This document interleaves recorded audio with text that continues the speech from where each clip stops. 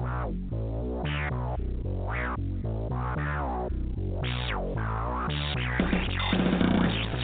you ready for the latest Habs news, passionate debate, and in-depth analysis from hockey experts around the league? It's the most informative and interactive podcast about the Montreal Canadiens.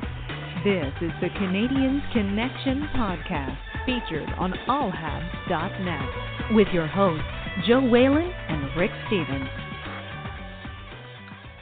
How's it going, Habs fans? This is episode 7 of the Canadiens Connection podcast. This is November 3rd, 2018. Tonight, Montreal is playing against the Tampa Bay Lightning. But before we get to there, this is obviously a Habs-centered podcast. We're going to discuss all things Montreal Canadiens. And I'm joined by the Andre Markov to my Mike Komisarek, Mr. Rick Stevens. How's it going, Rick? Wow, I like that. I'm going to have to brush up on my Russian, I think. But dobra. I have to sign a contract for... Yeah. I'm going to have to sign a contract to a Leafs podcast and not play nearly as good.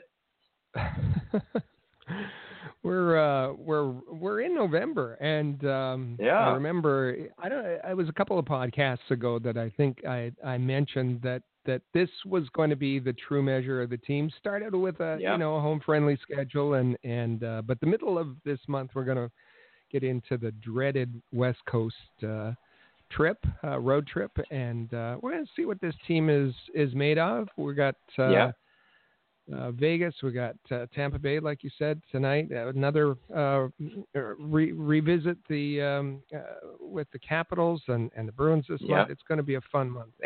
But this podcast, wow. Twitter's on fire today, and maybe we will be as well. So can't wait to get to it. This is going to be a fun episode. We have a lot of different topics that we're going to get to, and I suggest we just dive right in because this is going to be a jam-packed show full of lots of conversation, a lot of interesting conversation. So I suggest that we get right to winners and losers. And now it's time for this week's winners and losers on the Canadiens Connection. Now, today we're going to do this a little bit differently because we just have a lot of things that we want to say.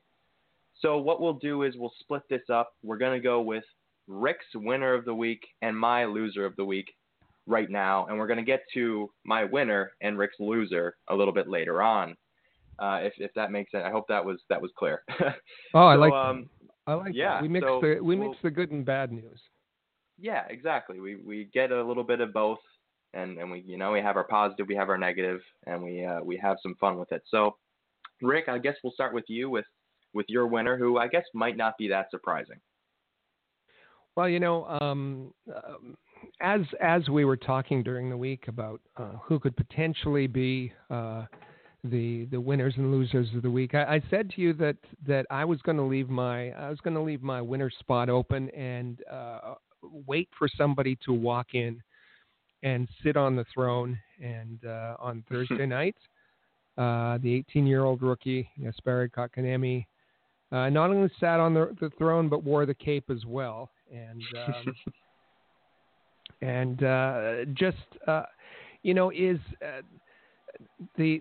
for the Montreal Canadiens fans, some have said, being a fan is more akin to a religion. But in Kotkaniemi's case, it's turned into a love affair, and certainly the city of Montreal and Canadiens fans everywhere worldwide seem to have fallen deeply, madly, unconditionally in love with Jesperi Kotkaniemi, and why not? I mean, why not? What a great story! What a wonderful story! And not that there was any pressure on the young man to score his first goal. You heard in the preseason when he got a goal that the roof came off of the Bell Center, and so you knew that if it happened at home, and my goodness, thank goodness that it happened at home, it made the story even that much better. It was kind of a perfect night because there was that whole comeback losing Yeah. the lead and the roller coaster of emotions, the being up 3-1, then being down and coming back and winning the way they did, setting an NHL record, 2 fastest goals, 2 seconds apart, and then Kotkaniemi not only getting his first NHL goal, but getting 2 goals and being named first star. It was just a perfect night. And like I say, his first NHL goal came in a win. So, you wouldn't have wanted to mute that enormous smile on his face after the game. In a win, he would have had to say, yes, I was excited to score, but would have preferred to win. We didn't have any of that. He got the first star. He got the Game of Thrones cape. And as if it couldn't be any better, his first NHL goal was kind of textbook for a 200-foot player. In his own zone, he's billed as being a good defensive forward. So on that play, he nudges, he bumps Chandler Stevenson off the puck. He takes control. He feeds it to Armia. Armia gets it back to him, and then he snipes it top corner, short side. And okay, Holtby should have had that. Brandon Holtby's had a tough season. He let in maybe 3 soft goals in that game, but let's put that aside. And Kotkaniemi kind of alluded to that when I think it was John Liu that interviewed him in the first and he said, I got lucky, and maybe he did, but the rest of the play was fabulous. Great shot, short side, his first NHL goal, and then he followed it up with a second goal where he had to work pretty hard on it. He did. He battled. And just with respect to that first goal, when is the last time that you saw Carey Price skate out to the blue line after one of his teammates scores a goal, which he did to congratulate Kotkaniemi, give him a high five, and that says a lot about Price's leadership as well. And even when Kotkaniemi went to the bench, Antoniemi, there's the fellow Finn, said a few words to him in Finn, and I mean, everybody is happy for this kid. Everybody was just thrilled. Yeah, for sure. And how could you not be? I mean, and to your point about Carey Price, you remember a couple weeks ago when they played against Ottawa, Colin White was crease crashing on Carey Price, and who comes in but the young 18-year-old and fends for his netminder. So it was really cool then to see Carey Price was when Kotkaniemi scored his first goal to go out to the blue line and share in that moment with Kotkaniemi. So that was a really great moment. And another thing I wanted to get to was, I was fully prepared to come to this podcast talking about how it had been, 2 losses for them after that 4-3 goal, that 4-3 Ovechkin goal, and to bring up that Ottawa game again, it felt a little bit to me like that game where they got off to, they came out in that second period, Gallagher scores those in very quick succession, so they get those 2 goals in very, very quick, they get those 2 goals very quickly, and then all of a sudden, the Capitals come back. And then to me, it kind of felt a little bit like that game. So, but then here comes Jesperi Kotkaniemi again to tie the game up later, and then eventually set up the 2 fastest goals, like you had mentioned, with Domi and Armia. So yeah, it was a really interesting game. Probably one of the most exciting games that we'd seen in a long time. And at the center of it was an 18-year-old kid. Yeah.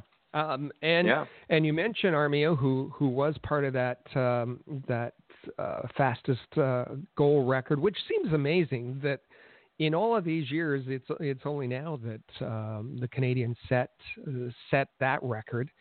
In addition to all the other records they have, but what a nice moment for Armia, not only to be part of the record, but to be the guy who sets up Kotkaniemi for his first goal. And that Finn line, which we might talk about later with Lehkonen, man, they looked good. They did. were dominant early on, and best in my mind, the best line on the ice that night. Absolutely. I wholeheartedly agree with that. So I guess we'll move on to my loser of the week. And this wasn't really this wasn't a guy that played. I don't think he played particularly poorly this week, but this is just kind of built up over weeks where he's been in contention for my loser of the week. So before you come at me with pitchforks or whatever, I don't imagine many people will, but I just want to preface it by saying that.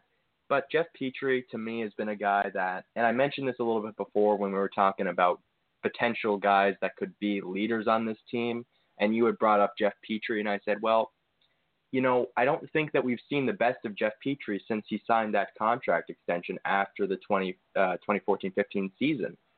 And there have been glimpses of it where you've seen Jeff Petrie play really well.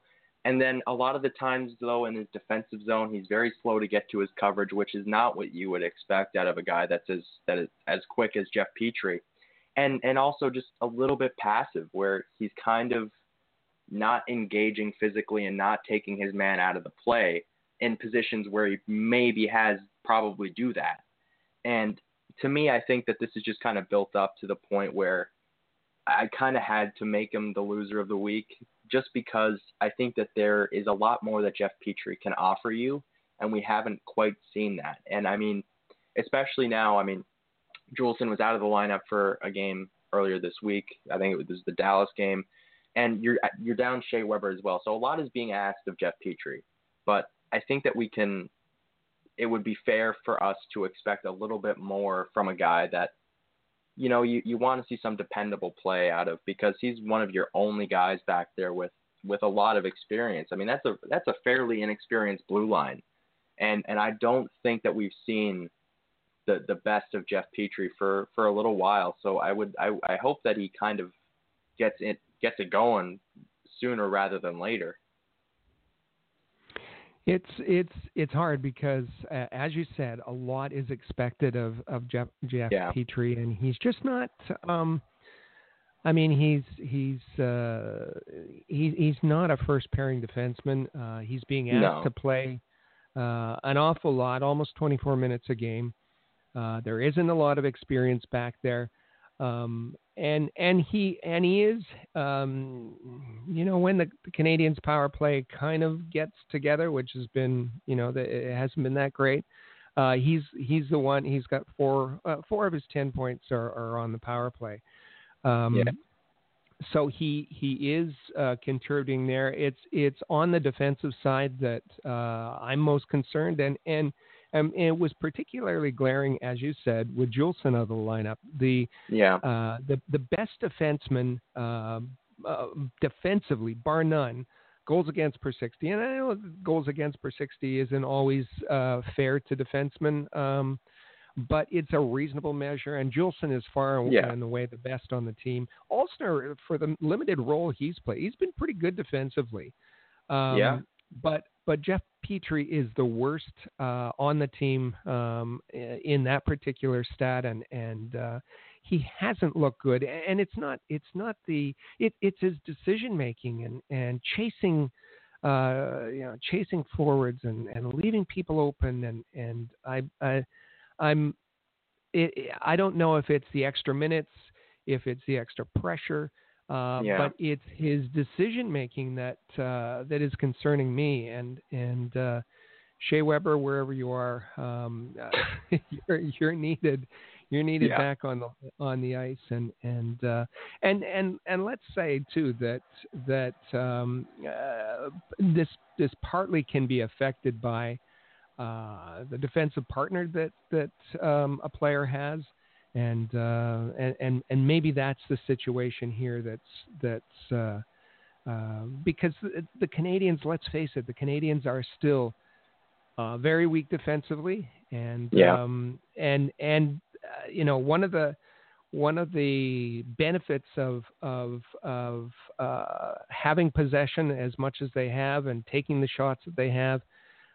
Is not necessarily in the goal department because we've seen that the quality shots sometimes aren't there. quantity is, but quality isn't. Yeah. But it's keeping, one of the side benefits is keeping the puck out of their own end, because when it's there, we saw against Washington that that middle of the ice, it was freely available for the Capitals, and it seemed that every chance they got open in the middle, the Capitals capitalized, for lack of a better word. Lars Eller was a beast. Lars Eller had a tremendous game, and Andrew Shaw not so much. But that's a whole side point.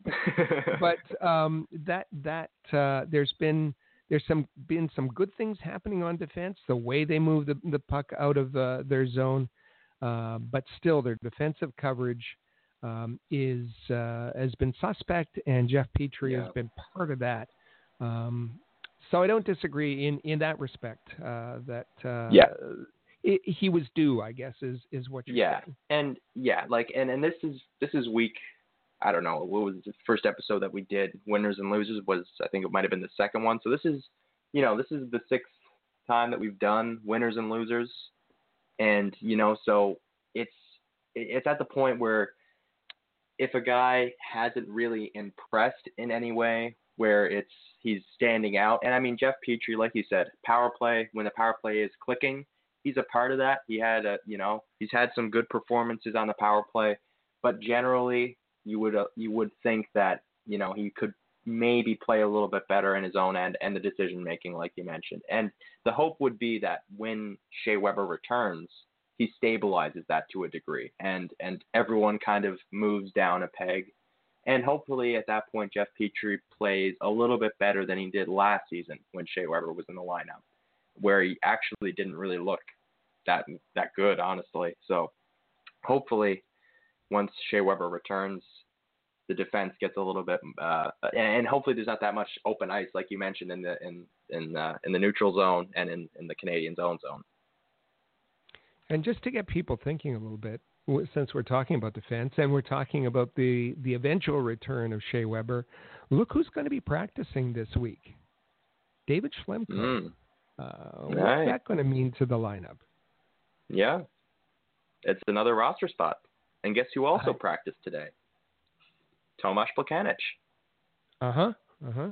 So now that being said, Paul Byron did not and is not making the trip to New York. But bring up the conversation we were having a few weeks ago about, are they just kind of saving these decisions for later? But I mean, at some point, it's all going to come back, and they're going to have to decide. And a guy that we're going to talk about in the next segment might be a huge part in that decision, in that process. So it'll be very interesting. So time for our next segment. Are we? Are we taking a break, there. Taking a long breath, just doing long, doing yoga Wanted stretches? To see if you had anything else to add before, I think we're ready. We're kind of itching for the next segment. Yes.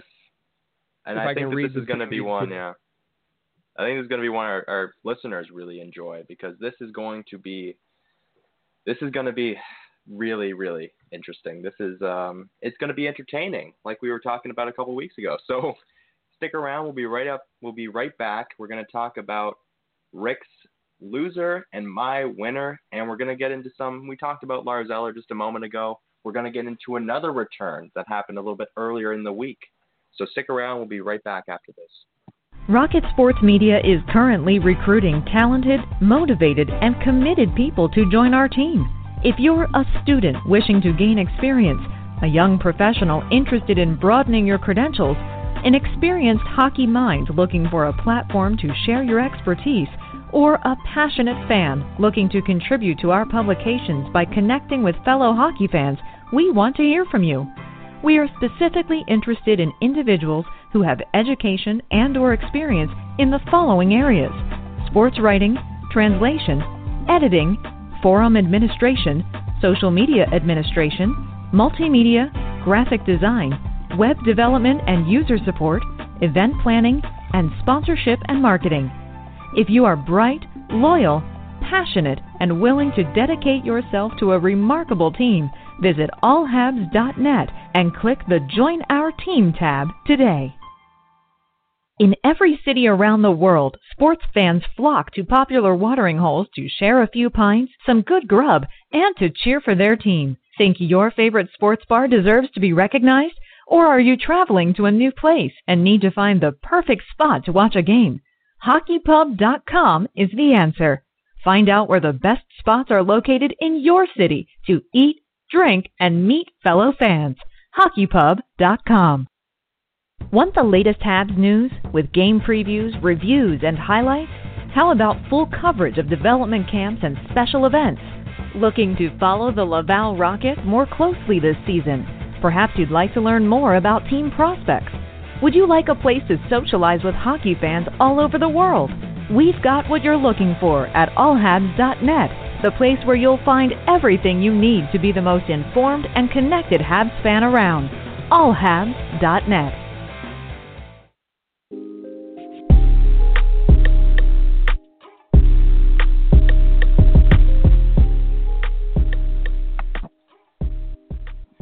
And we're back here on the Canadians Connection.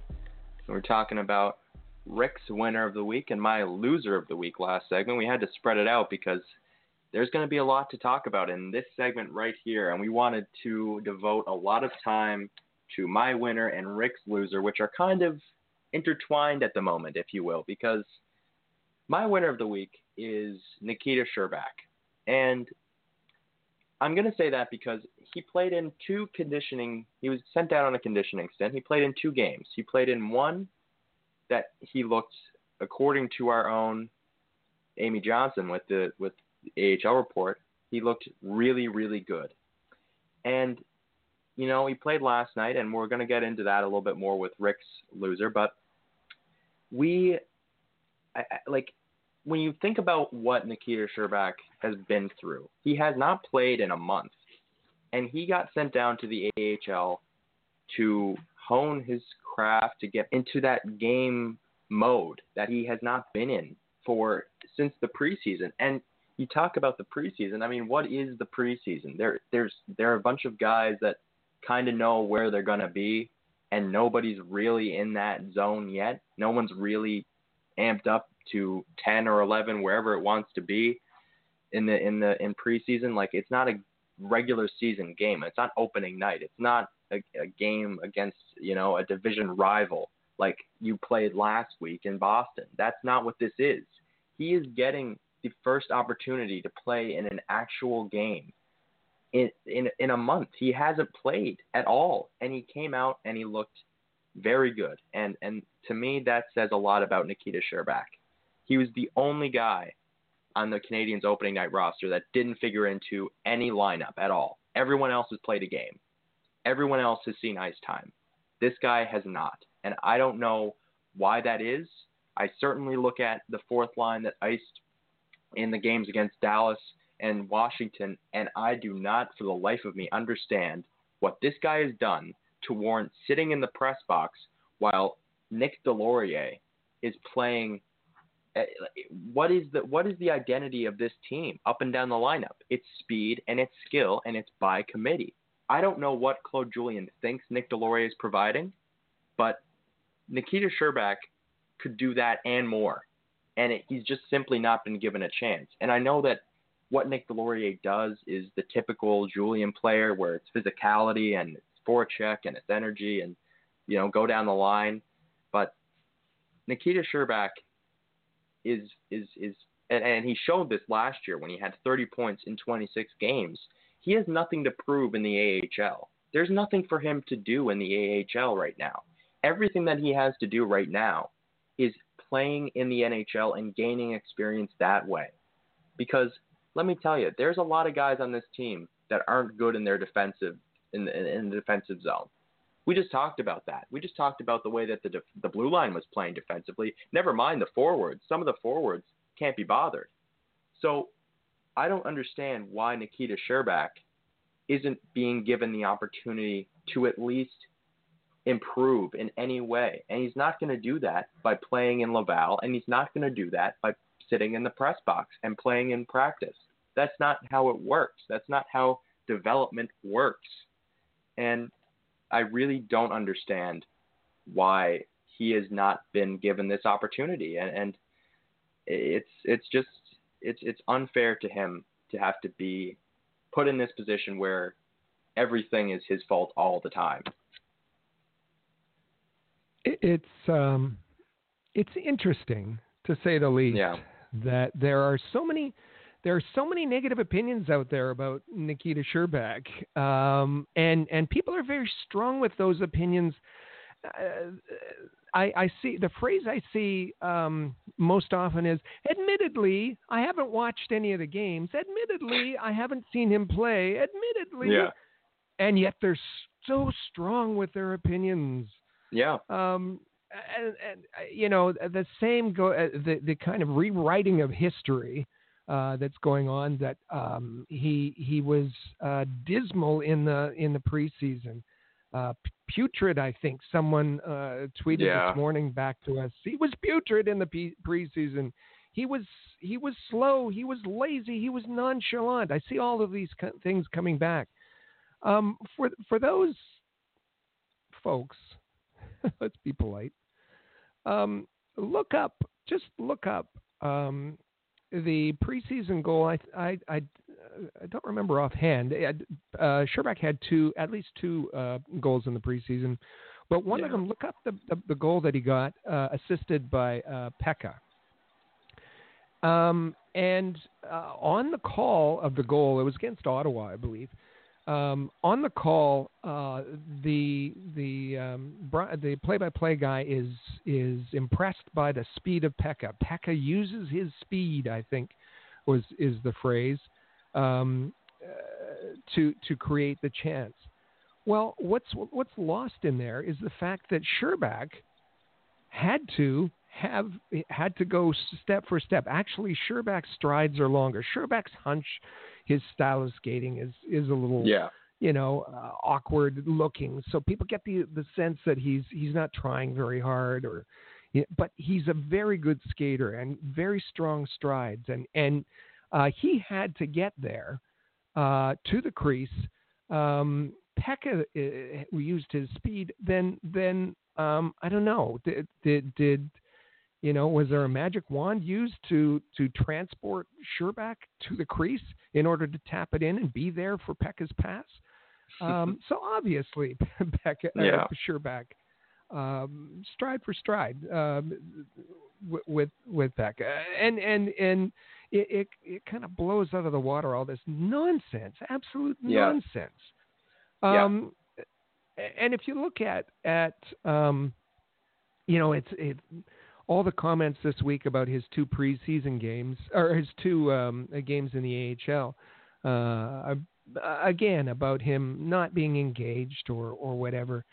I'm going to read you. There's nobody who knows this stuff more and who has seen Scherbak more, both in person and providing coverage through every game for the AHL report, AHL.report. Visit it. Go there if you want to understand this stuff. Go to AHL.report.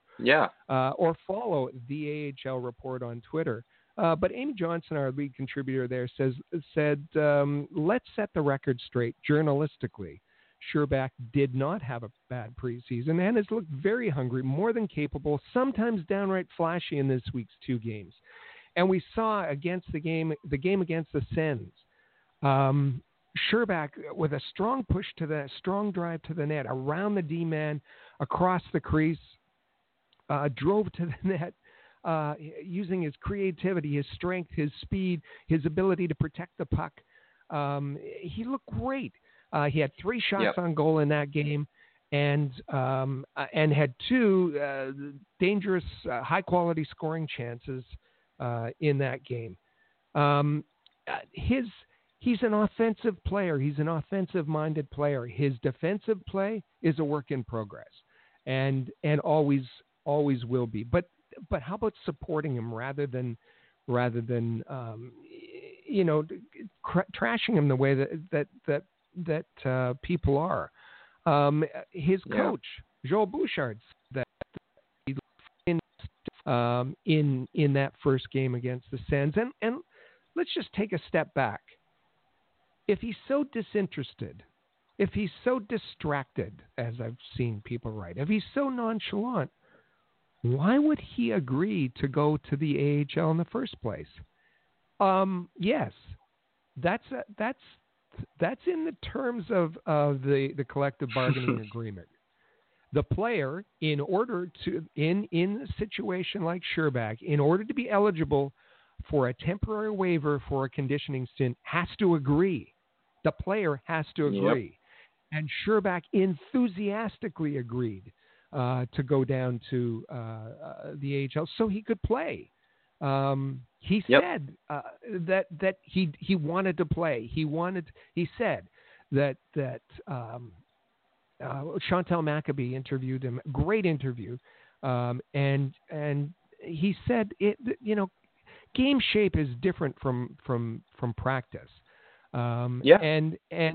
And after the first game, he said, my legs are feeling a little heavy in the first period, for the first 10 minutes, let's say, in the first period. And then I started to feel better. Second period was great, and I was a little fatigued in the third period. Sounds like a player. Sounds normal, doesn't it? Sounds like a player who's sat out for a month, who hasn't played in a game for a month. And when asked why, do you know why? Do you know why? Has there been open communication with the coaching staff? Scherbak said, Claude Julien has talked to me once for a couple of minutes. Is that responsible coaching? Is that transparency and open communication? Is that a player who you think Claude Julien has on his mind to be engaged? And Claude Julien, when asked about it, said, I think it's good for him to go to the AHL because he needs to find his game. Well, how the hell could he have a game? How could he have a game in the NHL when he hasn't played? Find his game. That was moronic, absolutely moronic. Obviously, the names Khudobin, remember him? Koklachev, you remember him? Galchenyuk, remember him? Radulov, Markov, Nestorov, Emelin, Sergachev, and now Scherbak. What do those have in common? I don't know, but they have something in common with Claude Julien. Yep. And, I think that he deserves a little bit more respect than he's been given. Actually, I'll go ahead and say a lot more respect than he's been given, because I covered the Ice Caps, Nikita Scherbak, in the 2016-2017 season. And I'll be honest, there were times where Nikita Scherbak frustrated, not me, but a lot of people, because he could do a little bit more. He could, and that goes back to the point that we were talking about with Jesperi Kotkaniemi when we were talking about where he should play. And the AHL is a tough league to play in, especially for supremely talented guys like Nikita Scherbak. And he had a big, it was a big hurdle for him to get to that point where he could, he thought that he had to engage physically, and at certain points he did, and he did it effectively. But other times, it was like watching a guy learn to play the game, and that's what he did. And when he came back last season, he was a different player. He was dominant. He was dynamic. He was everything that you thought that he would be when you drafted him in the first round, a late first round pick. Not a lot of late first round picks turn out. Unfortunately for Montreal, the guy that was selected just before Nikita Scherbak has turned out, but Nikita Scherbak hasn't been given the opportunity to even see if he's that at the NHL level. He's been given he got given a handful of games last year because guys were hurt, and I have no doubt in my mind that he would not have even figured into the plans for the Montreal Canadiens if that didn't happen. And this season, it just goes to show that Claude Julien has all these different options at his disposal, and he's not even giving this guy a chance. One single game. We've seen a single game for every player that was on the Canadiens opening night roster except for him. And to your point, there's a trend. There's something that he has in common with other guys, a guy that we're going to get to a little bit later on, that was also kind of not ran out of town, but that the Canadians didn't really strong negotiations with on a contract. And maybe it's because, unfortunately, because of where he comes from. With Nikita Scherbak,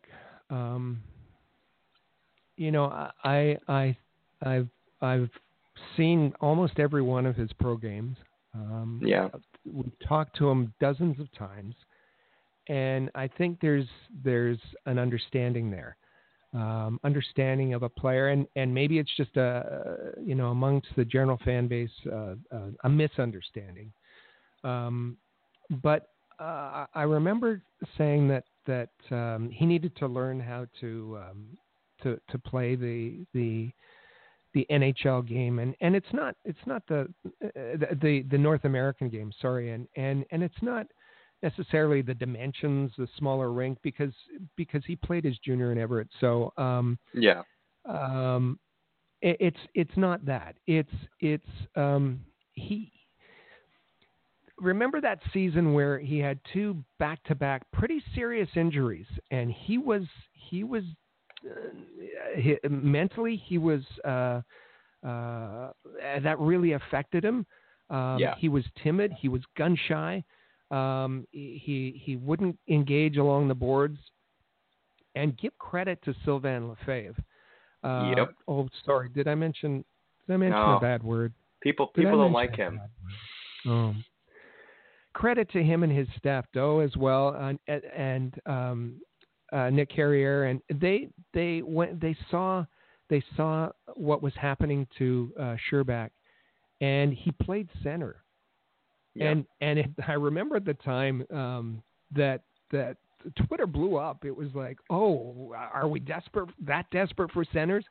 But obviously, Scherbak is a winger. Obviously, he was always going to be a winger. But you know why they placed him at center? To get him off the boards, to get him out of those battles, those scrums, that physical play temporarily until he could regain his confidence. And I remember talking to him at the end of that season, and he said, I didn't understand, but now I figured it out. That sometimes you have to take a hit to make a play, and sometimes you have to deliver a hit to make a play. And I didn't get that before. And then the following season, that's what you referenced a few minutes ago. He came back and he was absolutely dominant for the Laval. 30 points in 26 games. It was a real mental kind of thing, and to add to his dynamic skill, and if he's handled correctly, this is a guy who's going to light the Bell Center on fire. This is a guy who's going to score highlight reel goals. We talk about the lack of skill. We talk about, the guys in the pipeline who are coming in to augment that center role, take over that center role. But we're going to need some firepower on the wings, and Scherbak could be one of those players if handled correctly. Absolutely, and I think with you mentioning Sylvain Lefebvre, I think that's the perfect time to transition over to your loser of the week. Well, listen, and as you said, we talk about the Canadiens organization here. Not only the Montreal Canadiens, but at all levels. And I know that from the Press Box, our sister podcast from AHL.report, is honed in on prospects and on the Laval Rocket, but we can chime in too. I've just been concerned about what I've seen with the Laval Rocket, and let's kind of back up for a bit to this summer. All the cartwheels and the spontaneous parties that broke out when Bergevin announced that Sylvain Lefebvre and his staff were let go. was just again just a misunderstanding by fans who just don't follow the AHL and didn't know what he did. The work that Lefebvre did was vastly underappreciated, and obviously, Bergevin was under intense pressure last summer. He had the summer before he had a dreadful summer, and he was I was going to say in large part he was solely responsible for what happened to the team last season and where they ended up, and he was looking for scapegoats. So JJ Daniel, I don't think anyone was around to defend him, but I'm going to stand up and defend the AHL coaches because they did their jobs. They prepared and developed the players they were given and got them ready for the NHL. And there's pretty statistical proof to show that. And we talked about that last season. But then when Joel Bouchard was named head coach of Laval, I was kind of okay. All right, well, willing to give him a chance. He's got no experience, experience coaching pro players, but all right, I'm sure he'll fill out his coaching staff with those who have that experience to because it's different. It's very coaching junior players, coaching AHL caliber players is different. Is any successful AHL coach will tell you that. But then he didn't. He brought along his sidekick from Blainville and then added someone who had no coaching experience whatsoever. In fact, had just retired from hockey a couple of hours before, which seemed bizarre. But still, all the parades that happened for Joel Bouchard, and at the time, it was he's in fact he's too good for Laval. He is the coach in waiting for the Montreal Canadiens. And that maybe that'll, people were expecting this to be a disastrous year for the Canadiens. Sometime during the 18-19 season, Joel Bouchard would skip and hop to as head coach of the Montreal Canadiens. And, I'm sure Kirk Muller would be interested in to find that out. Someone with an enormous amount of experience, both as a player and as a coach in the NHL. And then it was when Dom Ducharme came on, it was no, it's going to be Dom Ducharme as head coach of the Montreal Canadiens, and it's Joel Bouchard who's going to be the GM of the Montreal Canadiens, replacing Marc Bergevin. And all of this I found terribly amusing.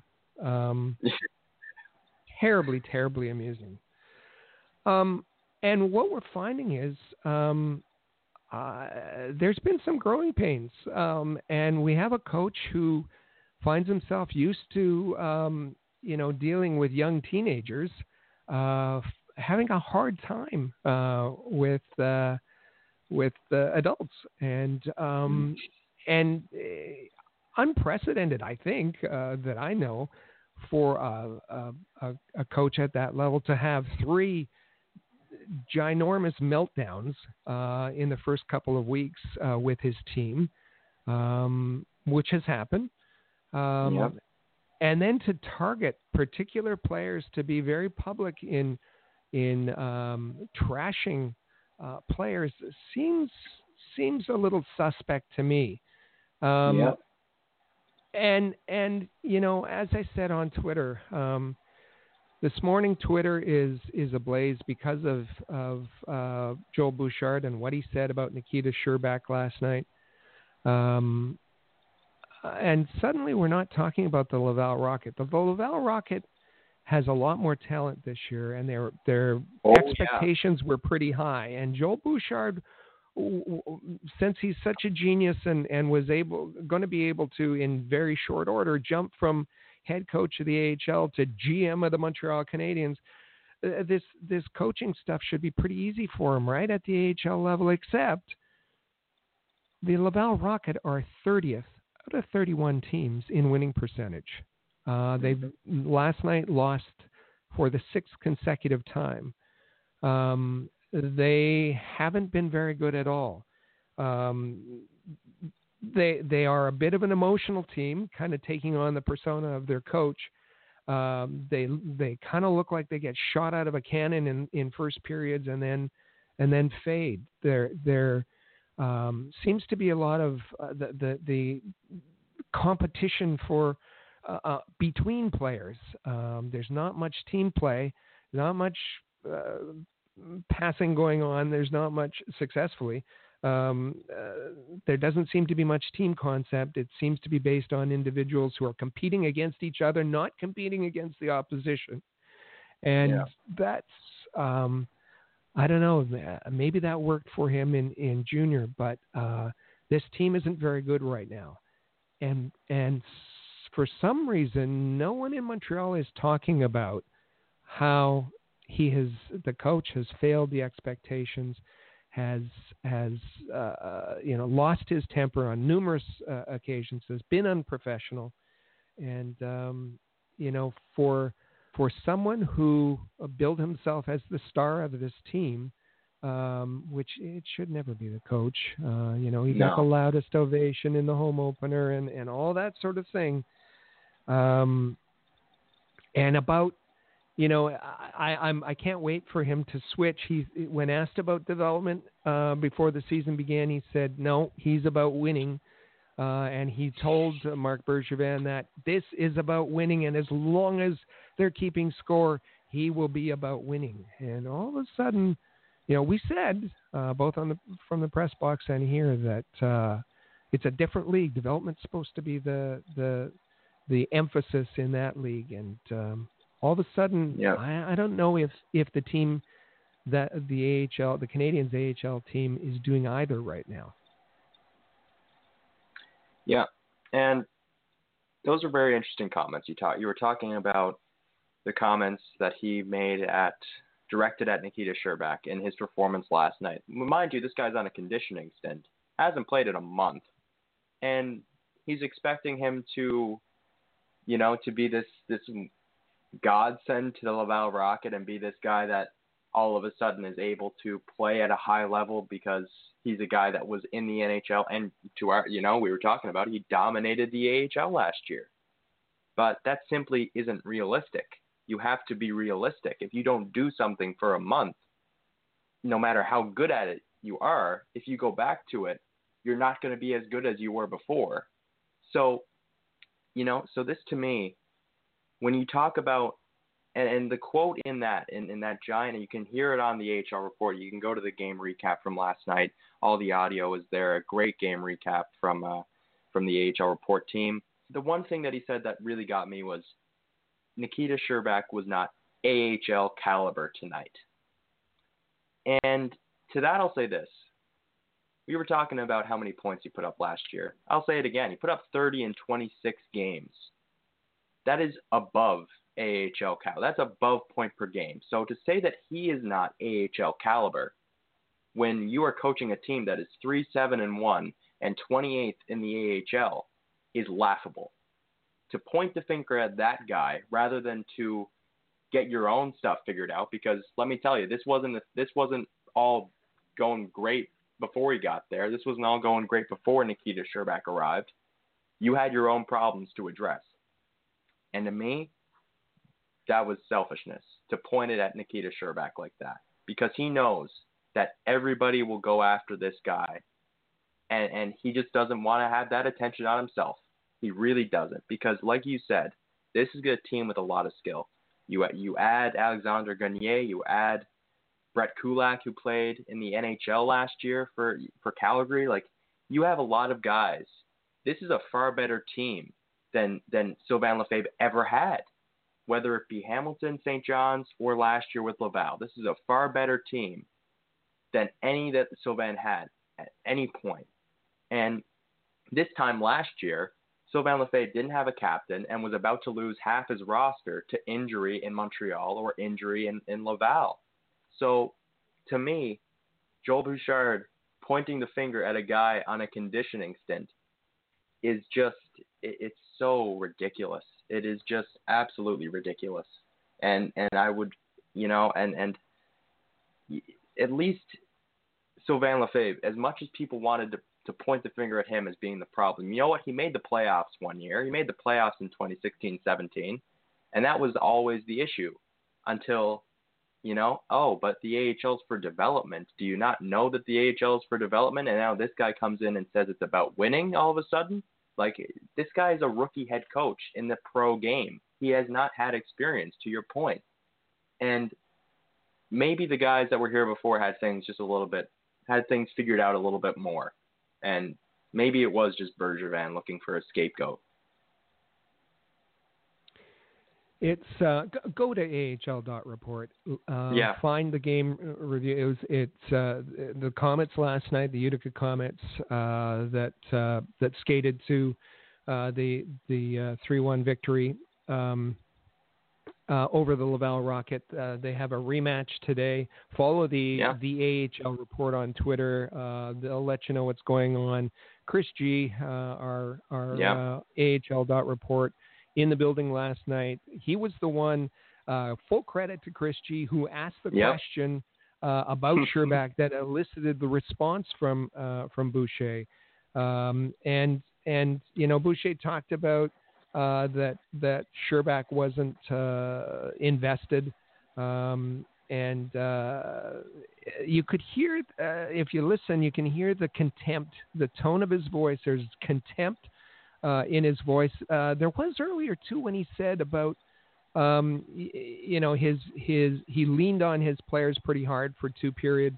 They weren't responding to him at all. So he said, "Fine, I'm backing off. I'm not coaching you. Do your own thing for the 3rd period."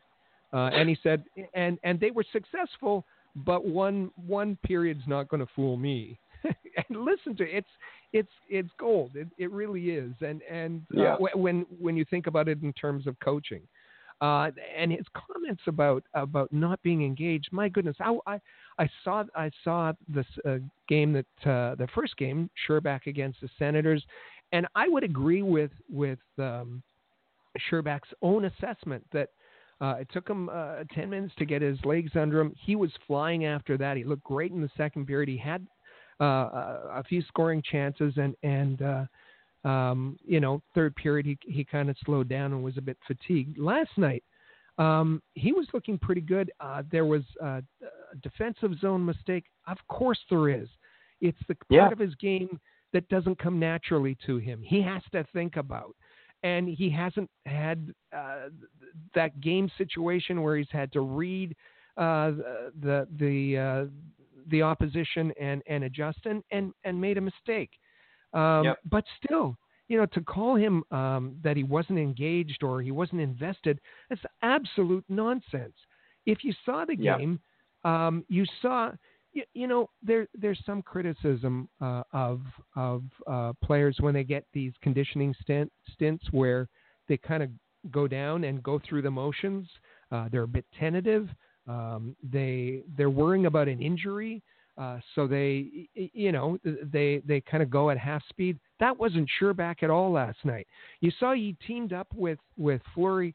You think Scherbak? We talked about his physicality or lack thereof for the first part of his pro career. That's all changed. The way they were aggressive and went after Olli Juolevi last night, that proved that he was fully engaged, fully committed, fully invested.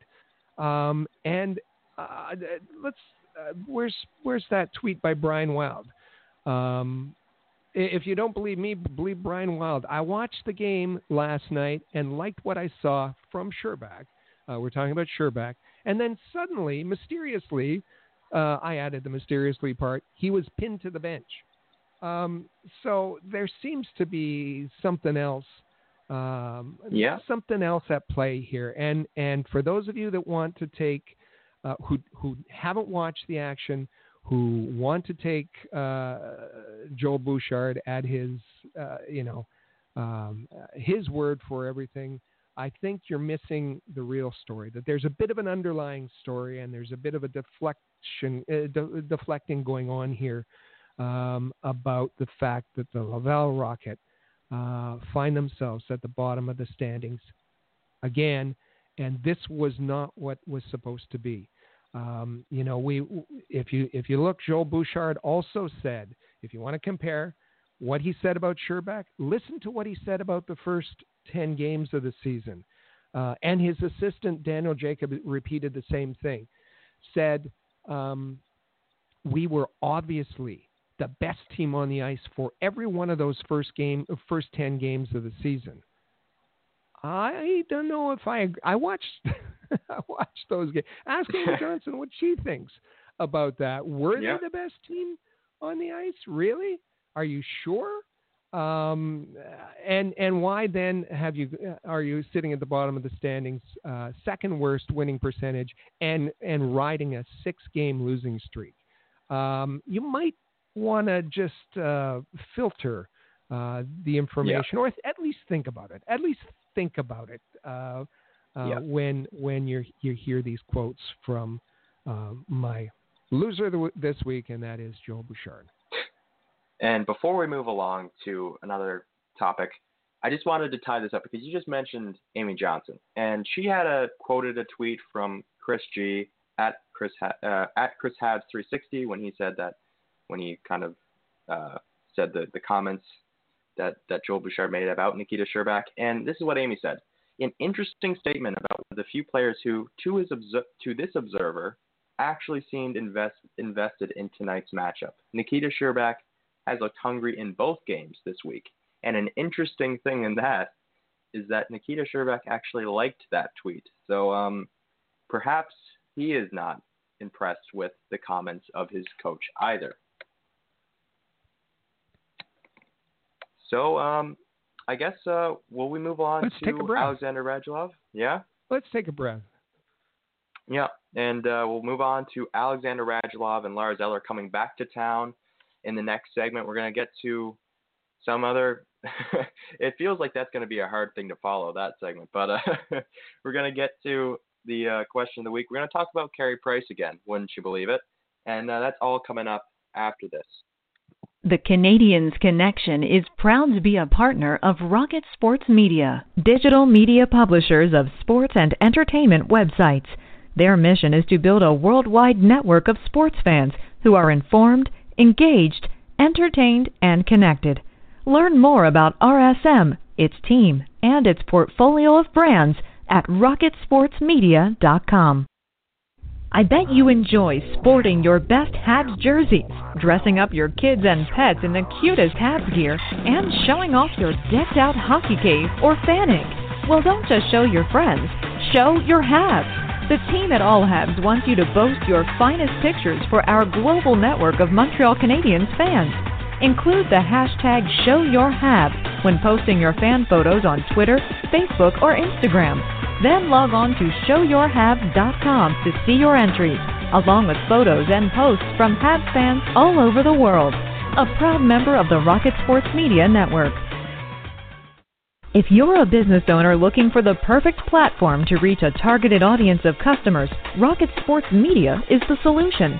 Our global hockey community provides unmatched social media reach to an attentive demographic of sports and entertainment fans. We can provide visibility to your company, helping you to engage and leverage this prime group of potential clientele.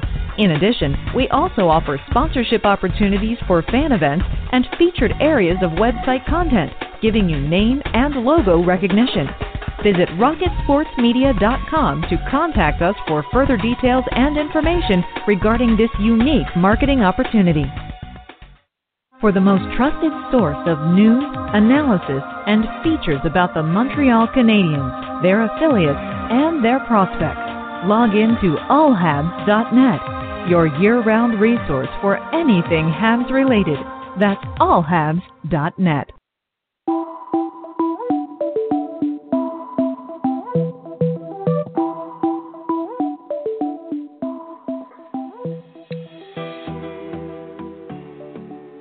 And we're back here on the Canadians Connection podcast.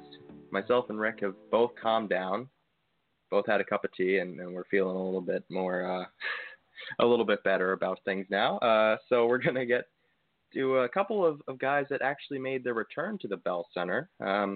One guy in Alexander Radulov who left in the summer of 2017, and I guess there was a little bit of bad blood between him and Marc Bergevin, and it kind of spilled over to the crowd that evening when the Montreal Canadiens played the Dallas Stars, and there was a chorus of boos for Alexander Radulov, despite having a very solid season, a very good season in Montreal, the one that he spent here in 2016-2017.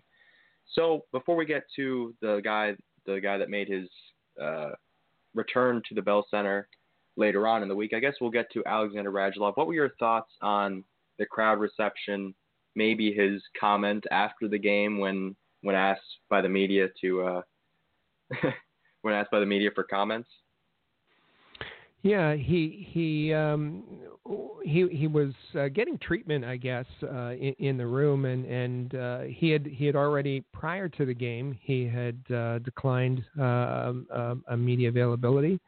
After the game, he had declined media availability through the media spokesperson, and yet a couple of the Montreal media noticed him getting treatment and said, "Hey, yeah, we know you said we were told no already, but do you have a few minutes to talk with us?"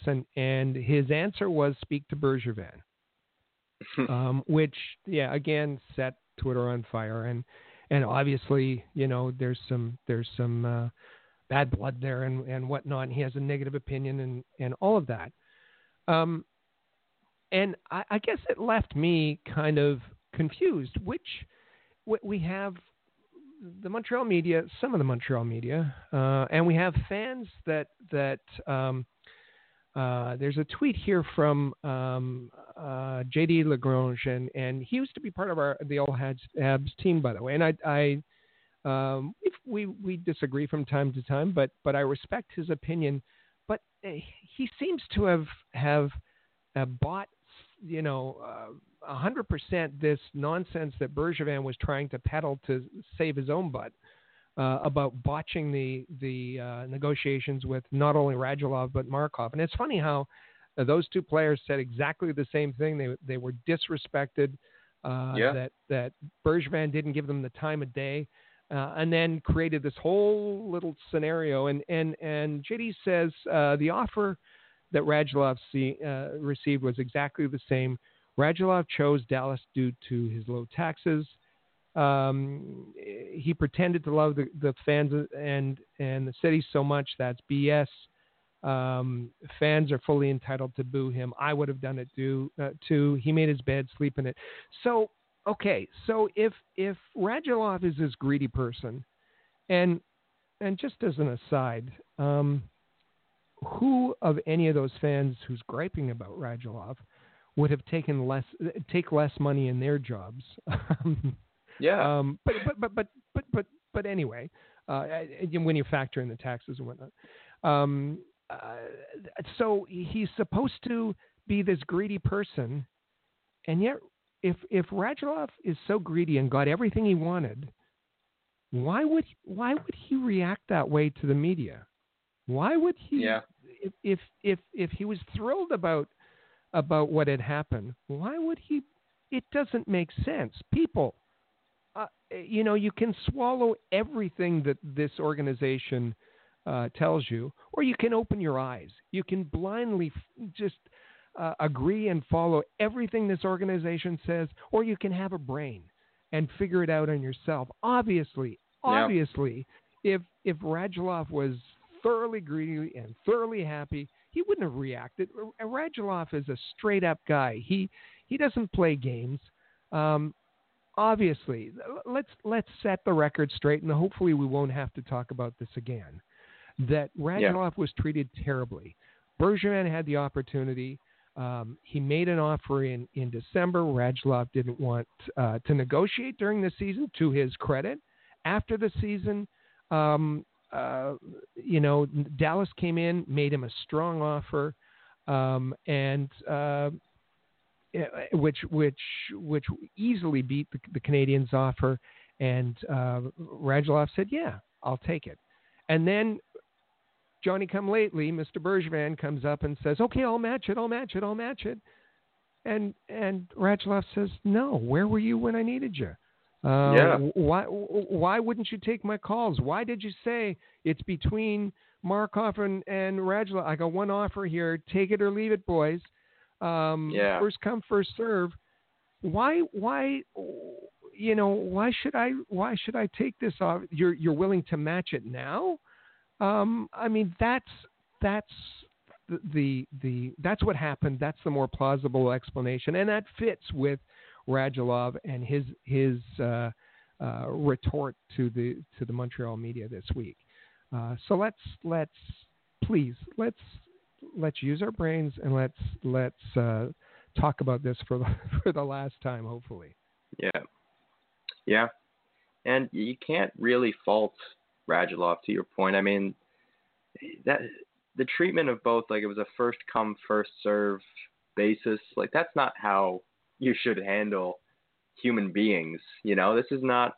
To me, I think that was a very disrespectful for not only Alexander Radulov, who had a really good season in Montreal, but also Andrei Markov, who has been your good soldier, who was the good soldier for many, many years. And if you get my reference off the top of the show, made a lot of guys who actually weren't that great look a lot better than they should have. So, I think that, that was just incredibly, I think it was justified for Alexander Radulov to make that point, to go talk to Bergevin. So later in the week, we get another visit from a familiar face, Lars Eller. And, he was a guy that had a very up and down time in Montreal. And the highs were playing incredibly well in the 2014 playoffs, being one of the better players on that team in the playoffs, to spending a large amount of time in Michel Therrien's doghouse. So what did you make of his return? Well, I think that everybody was kind of united in chorus. Wow, he was on fire in that game. He dominated.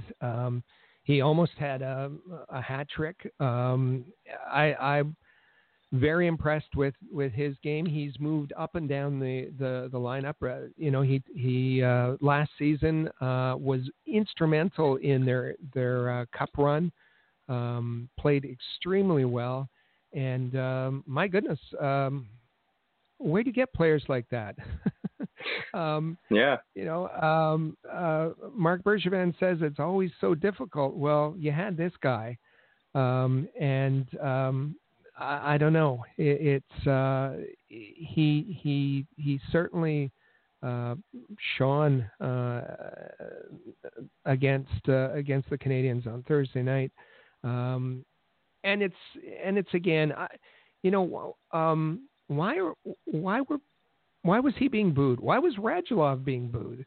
I don't quite get it. Radulov, we value the contributions by our followers, and here's one from Rob T, who says, "Idiot fans booing Radulov. Boo Bergie. He's the reason." We have another one from Trevor White. All these fans booing Radulov are a bunch of hypocrites. He did nothing but score goals for y'all when your offense was complete trash. Then your awful GM wouldn't pay him accordingly. And you think he's wrong for making his money? Y'all are idiots. As far as Eller, all Eller did was be a threat to David Desharnais. All he did was threaten to take the place of one of the beloved sons of Montreal, David Desharnais. And Francis Wagner tweeted, and we'll make this our bad tweet of the week. I hate Lars Eller. What? How can you hate Lars Eller? What did he do to bring hate, bring booze? The booze for Eller and Radulov. Boo anyone you want. You pay a lot of money to go to the Bell Center, but at least have a good reason. I mean, at least be consistent. At least, I don't know. These both were good soldiers for the Canadiens. And I'm happy for both of them. I'm happy for Lars Eller's success. I was happy for him that he won a Stanley Cup. But didn't. I don't think it was necessarily fair with both of them this week. Yeah, and I mean, like Lars Eller was traded. Like if I can understand one of them, it would be that Radulov was a guy that left on his own accord, but Lars Eller was traded. There's not a whole lot that he could have done to prevent that. So that's always one thing that I never understand is why you would boo a traded player. To me, unless of course he asked for a trade. But anyways, moving on. So we were talking a little bit earlier about Jesperi Kotkaniemi and how good he looked in that game against the Washington Capitals. And in part, that was to do with the play of his line mates, who he had a new one on his left side in Artturi Lehkonen. But a guy that had been there the entire time was Joel Armia. And this was a guy that was getting criticized. I don't know if it was deserved because he wasn't offensive enough and he didn't have enough finish in his game. Excuse the terrible pun. I hate that. But that's like the easiest pun of all. Anyways, I digress. But anyways, he was getting a lot of criticism for that. And, I don't know if people really understood why he was playing with Jesperi Kotkaniemi early in his career because, he's still kind of learning as this goes, and it's kind of a good support to have a guy who is reliable on both sides of the puck. So I guess what I'll ask is, were you impressed with the way that this line kind of clicked right away? Like there was not really a growing pains or anything like that? Like Artturi Lehkonen just kind of stepped in and they played as well as they did? Yeah, you know what? And let's make that our question of the week. A two-parter. What do you think of the finish line? The finish line. Okay, that could be a potential name. Whether with Kotkaniemi, Lehkonen, and Armia. And what's your nickname for that line? Let's make that part A and part B of the question of the week. And it's funny to me again, as you said, Armia was getting trashed, absolutely trashed. Yeah. And it seems again there seems to be a bit of a method. It's not necessarily based on performance. It's based of how can we get Hudon moved up the lineup? How can we get more ice time for Hudon? Oh, let's trash Armia. All right. Well, it worked out that Hudon had a good game on Thursday. So did Armia. Armia. They're talking about his lack of offense. Well, he has 3 goals on the season, and he's done that without power play time. Do you know how many? Who else has 3 goals? Thomas Tatar, who's talked about in glowing terms, and Jonathan Drouin, who's also talked about in glowing terms. And both of those players have the benefit of the power play. Armia doesn't. Joel Armia is effective. He's a great penalty killer. And for a team that the penalty kill has been rough to say the least, he's been very good on the penalty kill. He adds size to the Kotkaniemi Lehkonen line, and for Kotkaniemi is got height, but he hasn't filled out his frame yet, and Kotkaniemi has been willing to fight his own battles. You saw that when he went against TJ Oshie the other night. But I like having that big brother on Kotkaniemi's wing, a guy with size, a guy who will kind of part the masses away from Kotkaniemi. And you saw that there is some comradeship there. I'm sure everyone's seen the picture of Kotkaniemi in Armia's arms. He's carrying him around the locker room after the game, after the 2-goal game for Kotkaniemi the other night. So I'm pleased. I liked Armia, as I've said before on the podcast, when he was with the Jets. I've liked his game and maybe just a more subtle game, and one you can't read by looking at the stat sheet necessarily. I've liked what he's done. I liked his size. I think he's had chances. I think the points will come. I like what he's done on the penalty kill, and I like what the mentorship that he's given to Kotkaniemi. Lehkonen too. Lehkonen is a very underrated player on this team I've said that many times. Yeah. So, like Rick said, we got a two-part question. I mean, give us your thoughts on the all-Finnish line, the Flying Finns, and maybe you can propose some nicknames for this line. So yeah, that'll be a really interesting question of the week.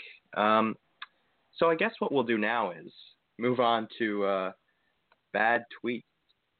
Listen up. It's time for some bad tweets on the Canadiens Connection. And you know what? Rick talked about a bad. Yeah, go ahead. Go ahead. Well, yeah, you talked about a bad tweet earlier, and I think this was one that everyone had kind of seen a little bit of this week. It got some play. So, do you have anything that you would like to say before I introduce? It's all yours. All yours. All right. This is the first time that I'm introducing the bad tweet. This is a special edition of bad tweets. So, for those of you who are like Rick Stevens, blocked by Damien Cox, and he actually blocked. So the feeling is mutual. It's not. It's a mutual block. It's a mutual block. Yeah, we don't like each other. And I envy that because I wish I didn't have to see this, but I did. And so at Damospin, the endless whining from Montreal about coverage of Toronto players, yet based on lavish, over-the-top coverage of Kotkaniemi, he's somewhere between the Rocket and Teemu Selanne, but with more upside. Works both ways, folks. So that's a lot to take in. What I would suggest, though, is watching a Montreal Canadiens game and kind of watching what Kotkaniemi is, because if we go back to the draft when he was selected third overall, the prevailing theme was, what the hell are the Montreal Canadiens doing? What are they drafting? Why didn't they draft Philip Zadina? Why didn't they draft Brady Tkachuk? They didn't draft the best player available. Well, it turns out that they may well have done that for the time being. There's obviously a lot of time to go, but I mean, could you not excuse the Montreal Canadiens faithful for being excited about a prospect, about a center prospect? Like, this isn't a position that we've had a whole lot of success with, if you would kind of take the time to depart from Toronto and everything that's going on there. This is not a team that has had a lot of success with this type of selection, with this type of prospect. We haven't had a number one center in many, many years. I think the last legitimate one would be Zaku Koivu, and then it drops way off, probably to Tomas Plekanec. And that's not a disrespect towards Tomas Plekanec, but of my lifetime, he's the second best center that's been around. And, you know, I'm 20 years old. So look, that's 20 years where your two best centermen are Zaku Koivu and then Tomas Plekanec. So look, I don't understand why he would think that, you know, this is lavish and over the top. I mean, it depends on who you're talking, like what tweets you're taking as an example, because yes, there's some excitement, and some people do that, and then, like a couple of weeks ago with the bad tweet, was Kotkaniemi hunched over with his skates, taking off his skates, in the same picture of Maurice Rocket Richard. And that's, you know, that's good-hearted fun. But don't talk to us about, you know, over-the-top coverage of Kotkaniemi. If we don't talk about him, no one does. You know, we've had a week straight of Austin Matthews' shoulder on national TV, and nobody is talking. And there's a kid playing in Vancouver right now that I would love to see a lot more of. There's a kid in Montreal that I'd like to see a lot more of, get this national kind of coverage. And unfortunately, I mean, you know, like it's not that Toronto is to fault for this, but you know, I know that they have a great team, but there's some other good things going on in Canada that you can focus on. There's a player right here in Montreal that has looked phenomenal. And if you go back and look at the first game that he played against the Toronto Maple Leafs, there was actually some very good analysis of his game, and to get to the point where we are now, after he has a 2-goal game, and to say that coverage has been lavish or over the top is absolutely ridiculous. Yeah, of course, Canadians fans whine too much about Toronto coverage. I mean, of course, that's shooting fish in a barrel. But what is served by this tweet? I don't understand what he's complaining about. The Kotkaniemi story, if he cared to investigate, is a really nice story. He's a really nice kid. He's a really genuine kind of person. He's enjoying life. Everything is a new experience. Right back from, I didn't know what to do in the warm-up because it was all new to me. All of this is brand new. They asked him about his getting his first NHL check. I don't know. I haven't checked my bank account. I just buy food. I just look after my mom. My mom's here. She does laundry. She's doing laundry for me at 3 a.m. All of these little things. He's just a genuinely nice kid. And the funny thing is that his play on the ice is surpassing everybody's expectations completely. Yep. It's a really nice story, Damien. And if you care to investigate it, there's worthy bits in there for you to write about. But as usual, you shouldn't speak about things you know nothing about, and that's been his MO for far too long. And so well done on your first. Well worthy of the bad tweet of the week. Yeah, and I mean to your point, he's been doing this for a while. So I mean, if you go to his Twitter account, it's basically an entire factory for bad tweets. So I'm sure if you Twitter account. Don't do it. Don't. Yeah. You don't want to do that. You don't want to open block if you want. Yeah, you don't want to open that bag of worms. You don't want to open that can of worms. It's not fun. And if you can't tell, I'm trying to get blocked, so I don't have to see that. So I guess that's about as. Would you say that that's probably the place to end this with bad tweets? Is there anything you'd like to get to before? Wow, I think we have filled this episode. The bag is full, right to the brim. But what I would like to say is that be sure we're going to have another a full episode next week. So make sure that you keep tweeting at us. We have a Twitter account for this. It's Habs Connection. We are the Canadians Connection. We've shortened it a bit for Twitter. It's the Habs Connection. It is Habs Connection. Sorry. You can follow me at all Habs. And Joe, let them know where they can find you.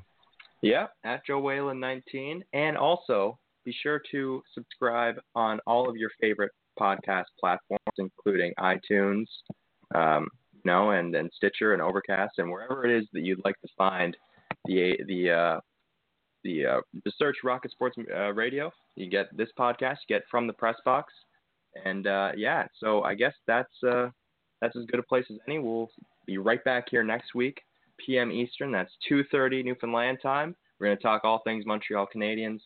We're going to talk about our winners and losers of the week and all of your favorite Montreal Canadiens coverage. So we'll be back then, and enjoy the game tonight, and thanks for tuning in to Canadians Connection. For the latest news on the Montreal Canadiens, follow us on Twitter at Habs Connection and visit allhabs.net.